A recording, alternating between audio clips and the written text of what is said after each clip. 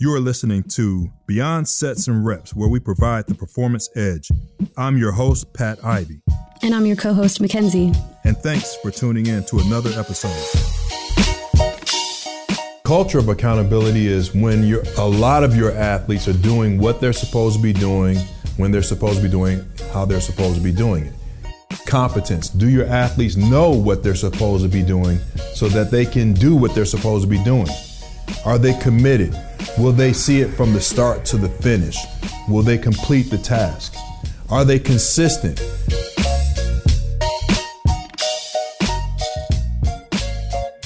Matt Banker joined U of L as Associate Athletic Director in October of 2013. In his current role, Banker serves as Sport Administrator for men's soccer and women's rowing and the Athletic Department's liaison to University Housing. Banker also supports the Athletic Department's NCAA compliance and rules education initiatives, athletics strategic planning, legal affairs, and risk management. Prior to joining U of L, he served as the Ohio Valley Conference Assistant Commissioner from January 2010 to October 2013. At the OVC, Banker oversaw the OVC's compliance, academics, NLI, governance, and other conference operations. Banker served as the Assistant Dean for Student Affairs at the Indiana University of Law in Indianapolis from 2008 to 2009. Prior to working at the IU School of Law, Banker worked at the NCAA from 2002 to 2008, first as the Associate Director of Membership Services and later at the NCAA Eligibility Center as the Associate Director of Academic Review. Banker received his Bachelor of Arts degree in journalism from the University of St. Thomas, Minnesota in 1997. Banker has taught sports law and compliance issues at Belmont University School of Law and U of L Sport Administration Graduate School. And what I'm not reading on this bio is probably where I first met Matt Banker, and that was in a Missouri football locker room because we were teammates back in the early 90s. So welcome to the show, Matt Banker. Thank you, Mr. Ivy. That's a wonderful introduction, and thanks for having me. Well deserved. I'm sure you worked really hard for that. It's been a lot of years, right? It's been great though, and working in college athletics and higher education has been really rewarding over the years. So very thankful for that. But you are right. I think it wasn't over Shakespeare's Pizza in Columbia, Missouri, but it was near that in terms of when our paths crossed many years ago. Absolutely. Can you tell our listeners a little bit more about who Matt Banker is? Sure. I am a Wisconsinite, a native cheesehead, and go Packers. And so I come from a big Irish Catholic family up in Wisconsin, and found myself professionally kind of in the college athletics realm one way or another, as well as higher education. And one thing I've done on the side is teach classes. I really find that rewarding to have that engagement with students. So that's been pretty cool. But yeah, I'm do that for a living, but I'm a big music fan. I love to travel, and also an uncle du jour. I've got a bunch of nieces and nephews, so that keeps me pretty occupied over the holidays. That's awesome. Being an uncle is the best. I say that from experience of being an auntie. So, question for you though, I'm just going to dive right into it because like Pat read in your bio, you have experience, excuse me, at the NCAA and in college athletics, like in a specific college, but also I believe you said a conference administrative or, a conference role as well. How do you kind of see the interplay, or what are the challenges, I'll put it that way, of the interplay between specific colleges, compliance department, the conference, administration, and then the NCAA? How do the three manage to coexist? That's a great question. That it's one of those things where they're almost like children, your career path as our kids, and you kind of see them and like them for different reasons. They bring out different things in a broader perspective. But it's kind of like the old is the porridge too warm, too cold, or just right? And all of them are just right, depending on kind of what you're looking for. But specifically about compliance, you have different roles. Certainly at the national office, NCAA, they're very much looking at national dialogue, national issues, and helping facilitate a pretty complex structure when you look at how all three divisions, D1, D2, and D3, are set up with committees and board of governors and presidential leadership and faculty involvement, and then the athletic side with athletic directors, student athletes, and others. So it's really interesting. It's complex. So as you kind of unravel that and kind of see how that process works nationally, that's an important thing that informs us working at the institutional level to really have a gauge of how the national scope works. Because if, for example, working at University of Louisville, to make sure that our voice is heard and how the process works, and even having some of our people, whether it's a student athlete on a national SAC committee, student athlete advisory committee, or a coach on a rules committee, those kind of things, there's ability to engage. And so I've been fortunate to kind of literally live and work in those three environments in conference office as well, where you're kind of balancing both sides of it. You have a little bit more of a pool of institutions where you kind of know some of the local opportunities and challenges and dynamics about what sports you sponsor, what's the demographic of the institution, what's the enrollment size, all those sorts of things. So the conference office also plays an interesting role from a advocacy and, but also doing things like putting on conference championships like the NCAA does at a national level. So, I've been fortunate both from a compliance and just more generally administrative perspective to have different experiences along the way. And they've all helped me be better at the next place. So I feel like I can bring those types of things to U of L over the last several years since I joined back in 2013. Matt, I can definitely speak from experience. You definitely bring passion to the workplace and what you do. And as a former athlete, speaking to another former athlete, what I've written a book is called The Table, and it's short for What Are You Leaving on the Table? It's written to student athletes, current and former, and it's just basically helping them to realize the opportunities that they have while they are a student athlete. So it's important to me to have people like you on the show, Beyond Sets and Reps, to talk so we can show athletes, hey, here are opportunities that you may want to consider, you may like. It's a challenging, being a compliance officer is a challenging profession. And as a former athlete, how do you see the transition from your experience? Yeah, absolutely. As a former student athlete, the first engagement in that whole process was walking onto Mizzou's football team in 1993. And I probably was the last guy on the team, literally. You and I laugh about that to this day, but, I was, and that was a learning moment for me personally, because I'd gotten into football my senior year of high school and did really well with it, and then started getting walk-on opportunities. And so you kind of jump from kind of the fast lane of your last year of high school and that athletic experience, and then into college, and things changed pretty quickly when, and I knew that going into it, I wasn't going to get any playing time out of the gates or anything like that, but I knew it was a unique opportunity to at least start at Mizzou. And then also, which informs me today, obviously you mentioned I ended up graduating from St. Thomas up in the Twin Cities. So I ultimately transferred from Mizzou to St. Thomas and still keep Mizzou near and dear to my heart. But ultimately, I thought from an athletic and academic opportunity, the best fit for me was to go to St. Thomas at that point. So, going through that process from transferring and also understanding whether you're a starter, which I was at St. Thomas, or whether you were the, backup to the backup, which I was at Mizzou, those kind of experiences helped me as an administrator from a student athlete well-being standpoint, and also just from the opportunities that are out there to really engage and learn, not just from coaches, but all the other support services, especially now in, 2019, 2020 academic year and athletic year, that there's so much available, especially at the Division I level, in terms of resources, career networking, sports nutrition. I know some areas that you work with closely, Pat, and those types of things. I would just share with student athletes is take advantage of those, because you realize how much is at your fingertips as a student athlete, even beyond your sport experience, your coaching, which is a lot. That's a huge piece to it.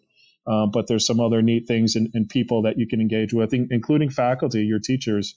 Those are people you can come back to as you kind of explore career and those types of transitions beyond your athletic experience. So personally, it's been very informative, the student athlete experience, to how I operate and try to add value to what we do. And that includes, calling from my own personal experience back many years ago. And you had mentioned from your personal experience how big of a jump it was from high school to college football.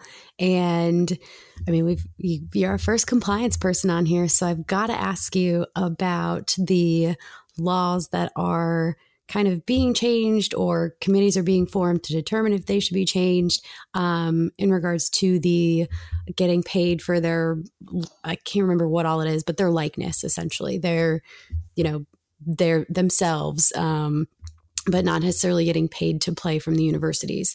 Do you think that will magnify the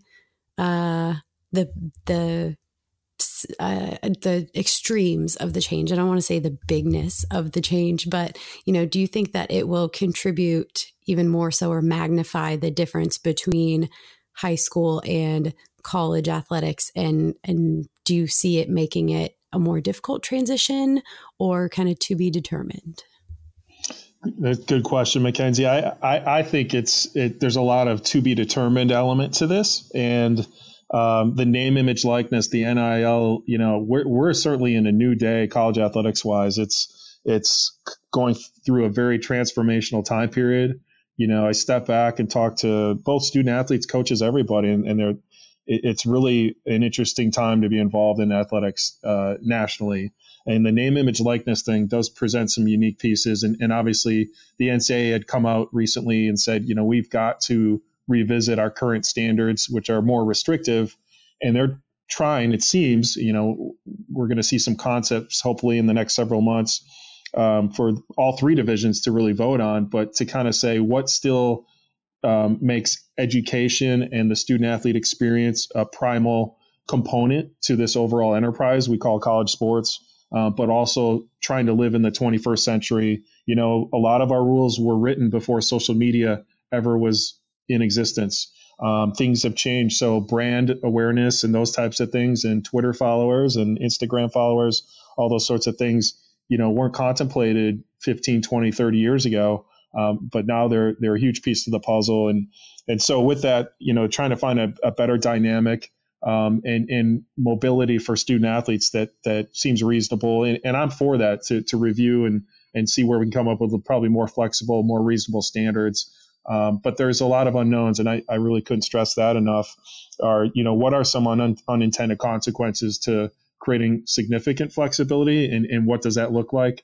When you start bringing in the role of a brand manager, a third party intermediary who are trying to get those type of, endorsement or other type of name, image, likeness uses for student athletes. And how does that factor into the fact we're still saying they're, going to class, they're a full-time student, they've got athletic commitments and maybe community service, some other things that we incorporate into the student athlete experience. So it's a great topic and certainly something we've discussed internally.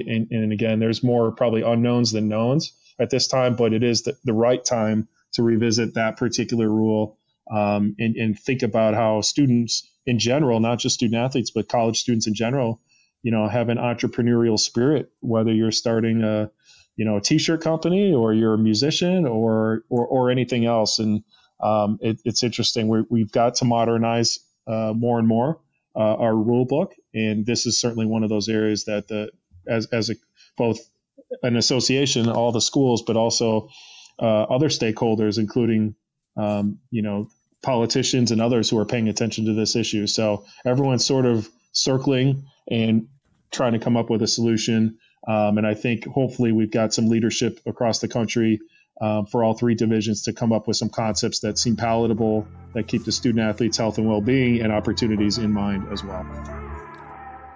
This podcast is sponsored by Sorinex Exercise Equipment. Since 1980, Sorinex has been a family-owned business, responsible for legendary innovations and training solutions that have changed the face of strength training. Today, Sorinex is the most sought-after strength brand for professional teams, colleges, high schools, and military units. During this process of growth, our clients have become an extended family to us, part of our brotherhood, our culture. We want to thank you, our customers, friends, and family for being the foundation on which Sorinex is built.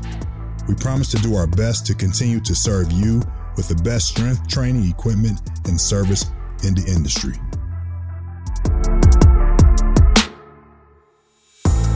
So with that, I think it's great that you brought the politicians and everything into it, the other stakeholders, in addition to the colleges, the athletes, and the NCAA.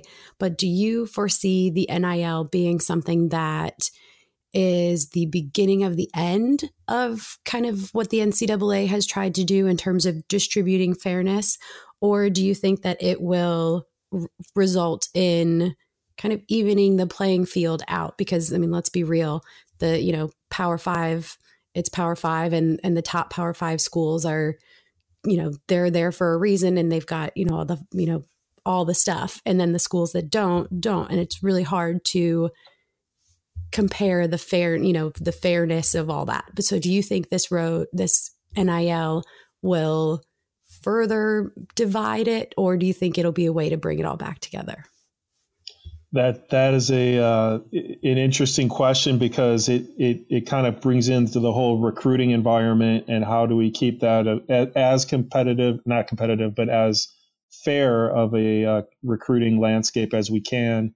And if there's an ability to kind of help promote or cross promote student athletes' name, image, likeness in a way, and again, we don't know what the guardrails will be in terms of any evolving name, image, likeness rules, but as you mentioned, Power Five, there's already big distinctions between Division I schools, even within the same conference, let alone the same division, whether you're talking about facilities, staffing support, all those sorts of things, and in just other infrastructure, nutrition support, weight room facilities, those kind of things.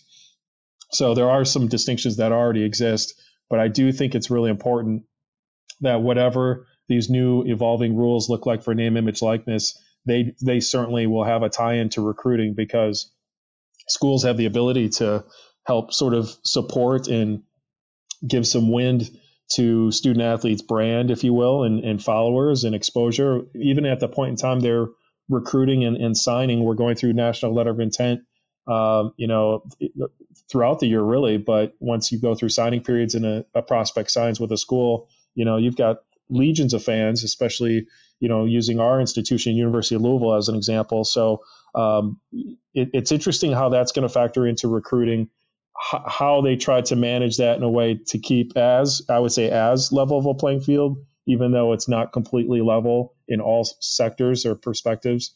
That is really important. And I think that was on the sort of list of key considerations or benchmarks that this working group that's looking at name, image, likeness with different representatives across college athletics had on their short list to help inform what a proposal would look like. But, it's interesting what the recruiting conversations will transcend just talking about scholarship money. And then it went to cost of attendance money a few years ago when that was legislated to be permissive as part of an athletic scholarship. And then now you're talking about your brand and your brand inflation and name, image, likeness, and how that could factor into recruiting. And I certainly wouldn't be the person to have the universal answer to that one, but it is a key issue. And I think that's important to make that part of the overall solution for name, image, likeness of student athletes.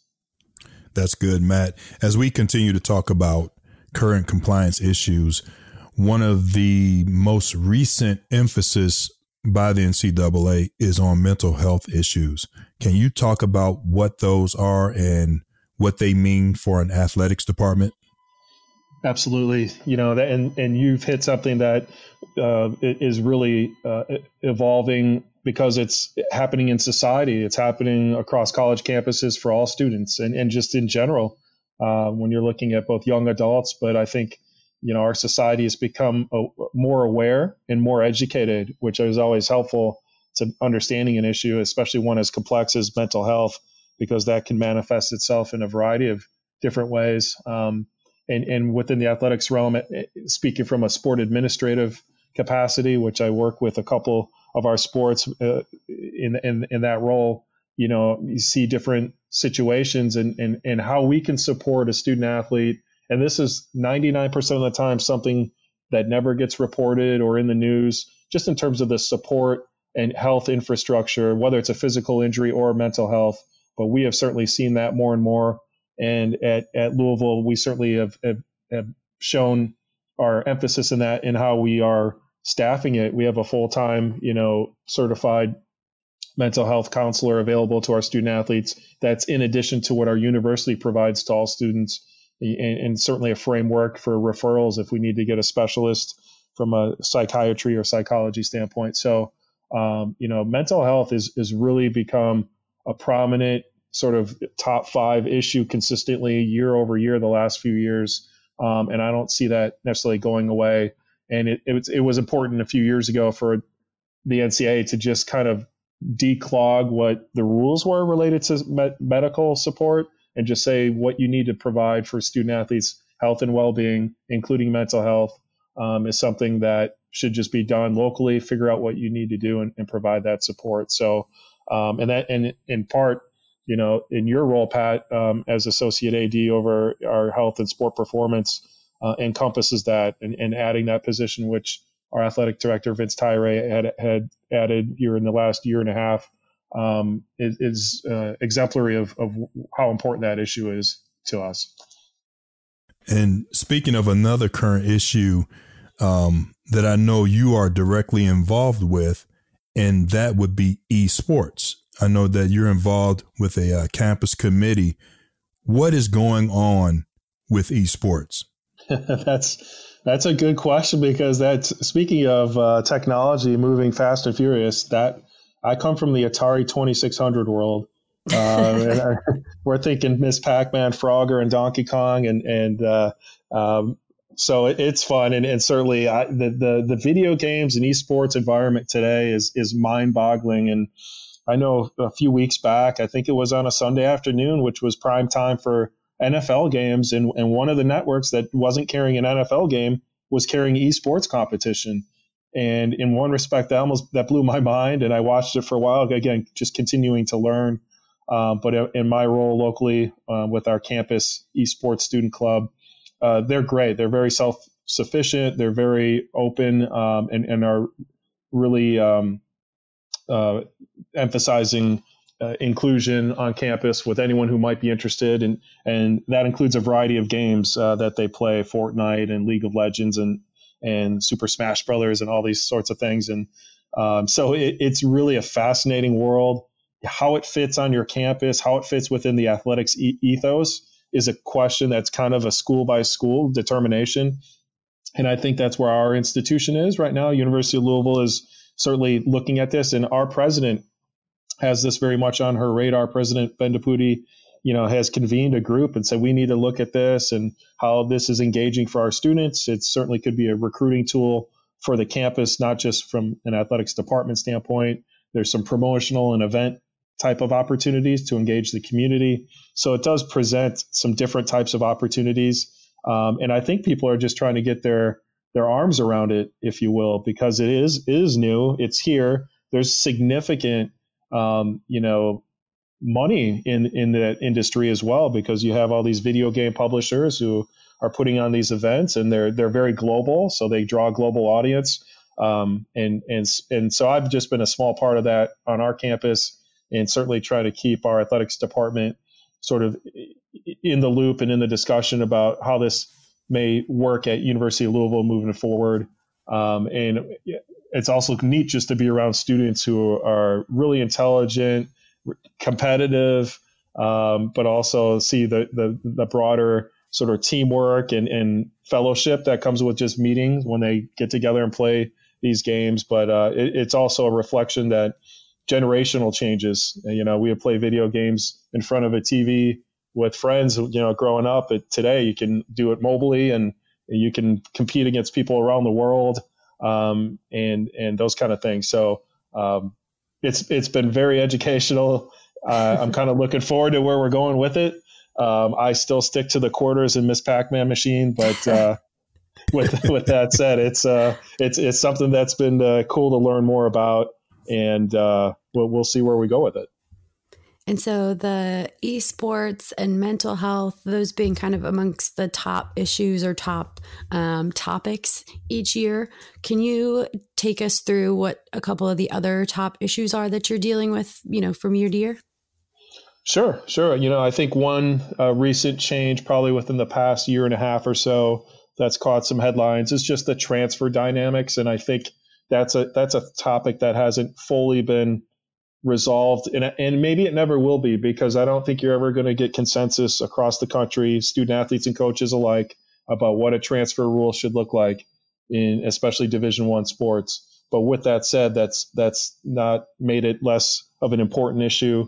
And one component of that process that has changed is the ability for student athletes to simply declare that they want to communicate with other schools to explore transferring. I think that was the right thing to do.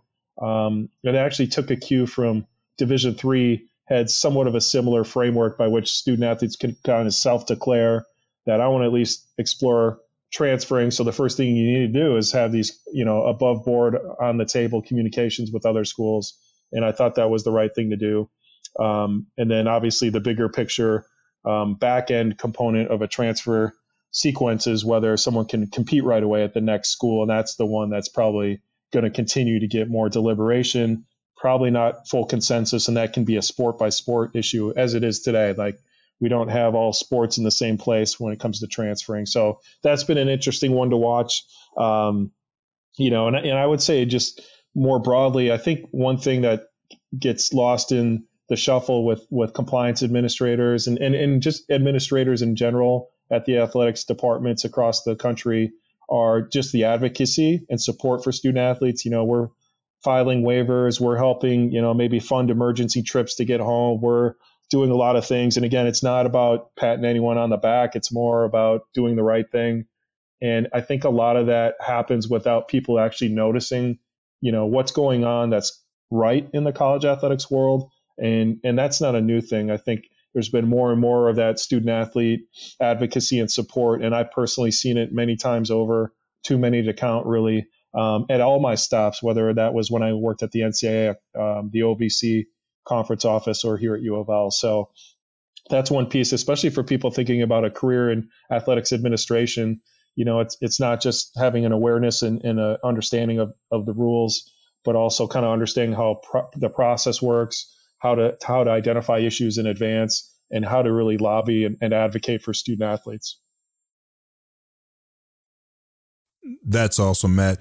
Can you quickly touch on the issues of sports wagering? Because I know that's a big one as well. Oh, yes. And then we'll wrap it up. For sure. That's a big one. No doubt about it. And that is something that is starting to kind of circulate through the entire United States, and really state by state are starting to pass laws to legalize sports gambling. So the next question becomes, how does the college athletics picture fit into that? And current NCAA rules obviously don't allow student athletes, coaches, athletic administrators to gamble, not just on college sports, but on professional and other amateur sports that are also the same sports that the NCAA sponsors championships in. So whether it's the Super Bowl or, Wimbledon or, the Masters or any type of sport, it doesn't necessarily need to be college sports. So, that's a health and well-being issue as much as a revenue and other dynamic, that from a state level, they see that as a revenue opportunity. So you can kind of understand where legislatures are coming from to pass these types of laws.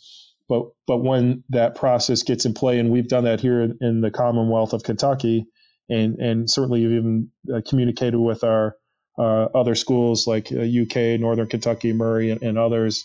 How does this impact our student athletes in communicating with the politicians who are sponsoring these bills to really identify what are the most vulnerable or hot button components of passing a bill that would legalize sports gambling? Because it's already here. We have teams already competing in states where it's legal. And we know that. We've also emphasized education. And we've brought in fact, a student athlete from another institution, a former student athlete who was involved in point shaving.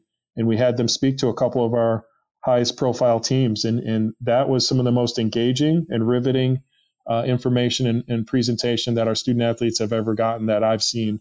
And they told us as much. They said that was one of the best and certainly made them aware. We talk about awareness. So the educational piece, but also trying to make sure we steer away from prop betting for college sports, I think would make sense. We've discussed that as an institution. The more singular the bet becomes, the more dangerous it is to have corruption and place student athletes, coaches, and others in a spot that we don't want them, because it's only going to invite problems getting involved in that type of thing. So definitely a hot topic, and it doesn't look like the NCAA is going to change its rules, certainly on that. And you can understand why they'd want to continue prohibiting sports gambling within the NCAA environment. So we're just trying to balance those sort of NCAA world and then the state laws that are changing in front of us. Matt, it's been a pleasure. I know that we could have gone an hour, and I think what we'll do is bring you on again later in the year if you're up to that, because I have questions written down that we have not gotten to, and I know Mac does as well. Yes, lots of questions. Lots of questions. I would be more than happy to come back. This has been a lot of fun. We can talk about the Green Bay Packers that Pat Ivy was once wearing their uniform. There's all sorts of topics. Oh, man, come on. Now it's time to end the show. All right. Matt, I'm not going to send people directly to you, but I know you have some social media compliance wise, and what resources can you point our listeners to receive answers to their questions? Absolutely. So, my email at University of Louisville Athletics is Matt, M-A-T-T, at gocards.com. Again, Matt, M-A-T-T, at gocards.com. We also have our Cards Compliance Twitter, which is at Cards, C-A-R-D-S, Compliance, C-O-M-P-L-I-A-N-C, all one word.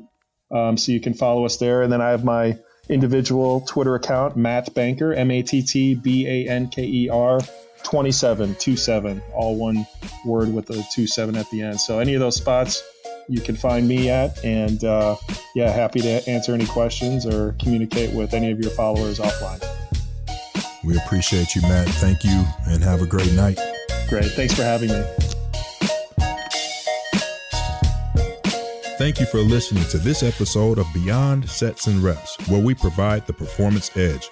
This podcast has been brought to you by our sponsor, Sorinex Exercise Equipment. To make sure you don't miss an episode, subscribe to the podcast on iTunes or your preferred podcast provider. You can find show notes and more at BeyondSetsAndReps.com. That's BeyondSetsAndReps.com.